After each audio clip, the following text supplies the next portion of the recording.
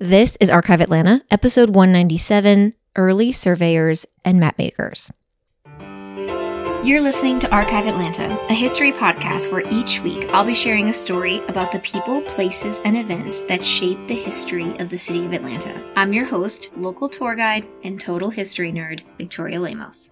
Hey everyone, happy Friday. So this week we're talking about Atlanta's earliest surveyors and mapmakers. There was a listener named Kaylee who requested this topic like a year ago. I think it was January of 2021. I put it on the list. I would do like little bits of research here and there over the last year. And there's one thing about doing research in a place, I think everyone has the same experience, is that you come across the name of these engineers, surveyors, at the bottom of plat maps or on the plaques of bridges or in newspaper articles. So when she suggested this, I'm like, oh, this is a brilliant way to honor these people whose work is so important and yet I think very unnoticed or, they don't get the accolades they deserve. The textbook definition of a surveyor is someone who creates or updates boundary lines for legal purposes. They make precise measurements to determine property boundaries, and they provide data for engineering, mapmaking, and construction projects. And so the history of maps in general begins almost with mankind. The earliest surviving map that we have is from 700 BC. And in this era, the purpose of a map wasn't so much like where you're trying to go, but kind of orienting the viewer to their place in the world. Over the course of history, maps have been used in war, in exploration, horoscopes, city planning. They are, part of our daily lives, whether you think about it or not. The state of Georgia had its first official map in 1818, created by Daniel Sturgis, and it was showing Standing Peach Tree, Buzzard's Roost, and Rock Mountain, which is today Stone Mountain. In 1839, U.S. Atlas lists Whitehall Street, today part of that is Peachtree Street, and then in 1847, the William Bonner map of Georgia shows Atlanta for the very first time. Edward Arista Vincent was a 22-year-old English immigrant who arrived in Savannah in 1851, where he set out to create a detailed map of that city. And by 1852, he had moved to Atlanta, where he designed the Western and Atlantic Passenger Depot downtown. It was Atlanta Mayor John F. Mims who commissioned him to create a map of the city. So we're a little baby city at this point, and maps are a really important tool in city planning and city promotion. You can't talk about coming to visit somewhere if you don't know how to get there. In February of 1853, City Council approved the payment of $100 to Vincent for a map. The scale of it was 400 feet per inch, and he chose only to include 35 labeled structures and only one artistic element, so it was a little bit of a bare bones map. Soon after submitting this to the lithographer, he headed for Macon. Not to get into the rabbit hole of his career too much, he kind of suffered after Atlanta. The last record that we have of him here in the city is 1855, where City Council approves an order for 50 copies of an improved map, but then they took back the order a week later. He died in Atlanta in 1856 from something just labeled disease. And at the estate sale, Dr. Currier, who was Atlanta's official surveyor at the time, purchased Vincent's plotting instruments. Now, the reason that Vincent's map is so historically important, aside from its being our city's first, it was also used by General Sherman to create the map of Atlanta that he used in his military plans. So after confiscating regional maps of the area, the topographical department of the Union Army traced and reprinted this 1850s map to plan for the assault and occupation of Atlanta. Henry T. McDaniel was elected Atlanta's chief engineer in 1870, and he played a large role in our early sewage system and bridges and viaducts. In 1877, by order of City Council, he compiled and drew a new map of Atlanta, which at this point was about 3 miles in diameter. There's little information out there about this map, other than one copy that's in the archives. McDaniel later served as assistant chief engineer in the 1880s, and then he died in 1900. He had moved to the Midwest for a planning job out there. In 1878, which was about a year after he made his map, the Southern and Southwestern Surveying and Publishing Company put out an atlas of Atlanta, and the atlas showed streets, wards, major buildings, churches, and they actually included, kind of folded inside, was the E.A. Vincent map that I talked about just earlier. By 1884, anything that had been created previously was grossly out of date. The city engineer at this time was Hugh Angier, and he appropriated $2,000 for 3 new maps of Atlanta. He goes on a long diatribe, it's in the papers, about how the city will lose thousands of dollars without an updated map. And, we've undergone so many changes, a stranger wouldn't be able to recognize it if he was holding an old map in his hands.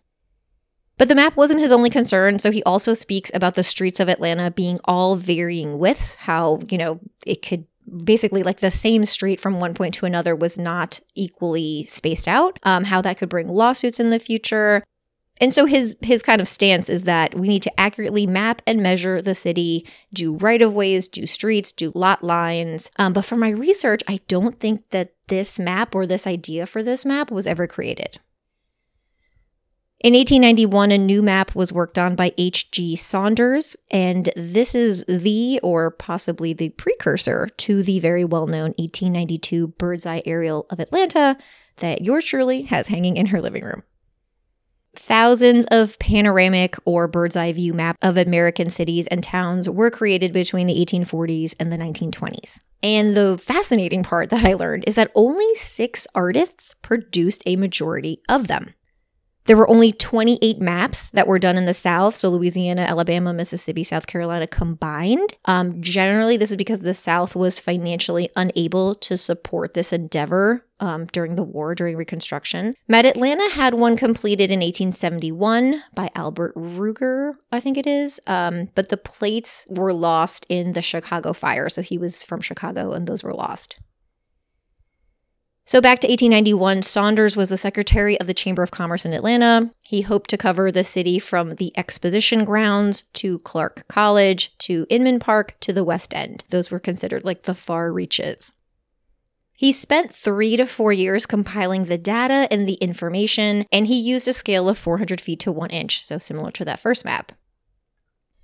Bird's eye aerials require work of a lot of people. And so what I think is that the Saunders 1891 map, at the bottom of the map, you'll see both H.G. Saunders' name on it as well as W.L. Klein. And it was drawn by Augustus Koch or Koch. So actually that guy is one of the 6 artists that I just referenced earlier. Now, Saunders also went on to publish city directories, and then he worked on updating older maps as the years passed.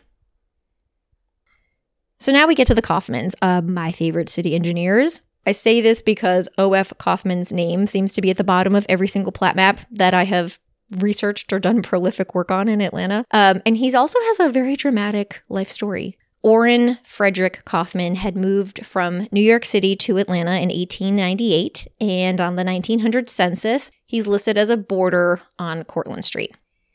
His World War I draft card lists his occupation as chief engineer, and by 1905, he had commissioned and completed the latest city map of Atlanta. It was printed on glazed linen cloth, and copies were sold from the Fourth National Bank. Just 3 years later, he surveyed the large swaths of land owned by Clark College, which is today near Capitol View, and he created an updated city map with the new 9th Ward. By 1909, he formed a partnership with his brother, who was named Ira Ulysses Kaufman. So Orrin and his brother, they formed a company. It was O.F. Kaufman and Brother, operated out of the Candler Building, and they offered civil engineering services and just, generally anything kind of engineering. Ira had moved to Atlanta in 1905, and the brothers worked on the city maps of Atlanta in 1905, 1906, 1909, and 1910. The 1910 map of Atlanta was called the most, quote, accurate and complete piece of work an engineering concern has ever turned out, end quote. And in that same year, they published the first map of Greater Atlanta, which was essentially a drawing of Fulton County. They were the engineers in charge of Druid Hills, the Atlanta Automobile Speedway, Garden Hills, the bridge at Piedmont Park when you come off of Orem Circle, and this is just to name a few. In 1913, Ira Kaufman even testified in the Mary Fagan-Leo Frank case regarding whether Fagan's body would have fit through the chute at the pencil factory. And he was also commissioned to make plats of the Frank House, the Selig House, and the pencil factory. Orrin's son Charles graduated from Tech High in 1925, and he went on to school in Cornell. He returns to Atlanta to work at the family firm as a sound engineer. So back to Orrin. His wife, Gertrude, and him were having some marital issues, and one day before the deadline that he has to file his answer to a divorce petition, Kaufman drank a vial of poison and was found dead in his 17th floor Candler building office by the building electrician. He was only 53 or 54, I think. The divorce had really wreaked havoc on him. 6 months prior, he had checked into a sanatorium, so he had kind of just gotten out of there. He left 2 notes, one to his family and one to his lawyer, and he was survived by his widow and his 2 sons. So after his death, his brother Ira goes on to form a partnership with his son, and so they name it I.U. Kaufman and Son, and he eventually takes on a role as the chief engineer of the Georgia division of the U.S. Coastal Geodetic Survey. Ira dies in 1937 at the age of 55. In 1946, William Kaufman, so Ira's son, returns from World War II, and he opens Kaufman and Harmon, who were civil engineers and surveyors, over near Decatur, so on Avondale Road. I cannot end this episode with talking about Olin Freeman, who is another name you will come across if you do Atlanta neighborhood research, but only if you're looking at really planning records. Olin was born in 1893 in Columbus, Georgia, and by his 20s, he was living in Atlanta. He married Laura Booth in 1917. They lost a child in 1920, and they had a son in 1924. The Freemans built a grand home along Peachtree Battle Avenue, and so Olin was really involved in the plan and the drawings for the Peachtree Creek Memorial Park, which is probably its own episode one day because it's a whole idea they had over there. That work would kind of turn into the Bobby Jones Golf Club that we have today. Olin also laid out the plat for Capitol View Manor, which he said was influenced by Frederick Law Olmsted. In 1934, his firm of Freeman and Roberts was contracted to do the survey for the new Techwood Homes housing development, which I have an episode about. And then the firm was also named project manager for University Homes, which was the Black Atlanta housing project also built in the same years. He died in 1960. So there you have it, a short story of Atlanta's early surveyors and mapmakers. Keep in mind, there will be no episode next week. It's going to be Thanksgiving. I'm trying to take some time off, enjoy my family, but we will be back on December 2nd. Thank you everyone for listening. Remember to leave a rating and a review wherever you listen to your podcasts. There's a Patreon link in the show notes if you'd like to support. Hope everyone has a great weekend and a great holiday, and I'll talk to you in December.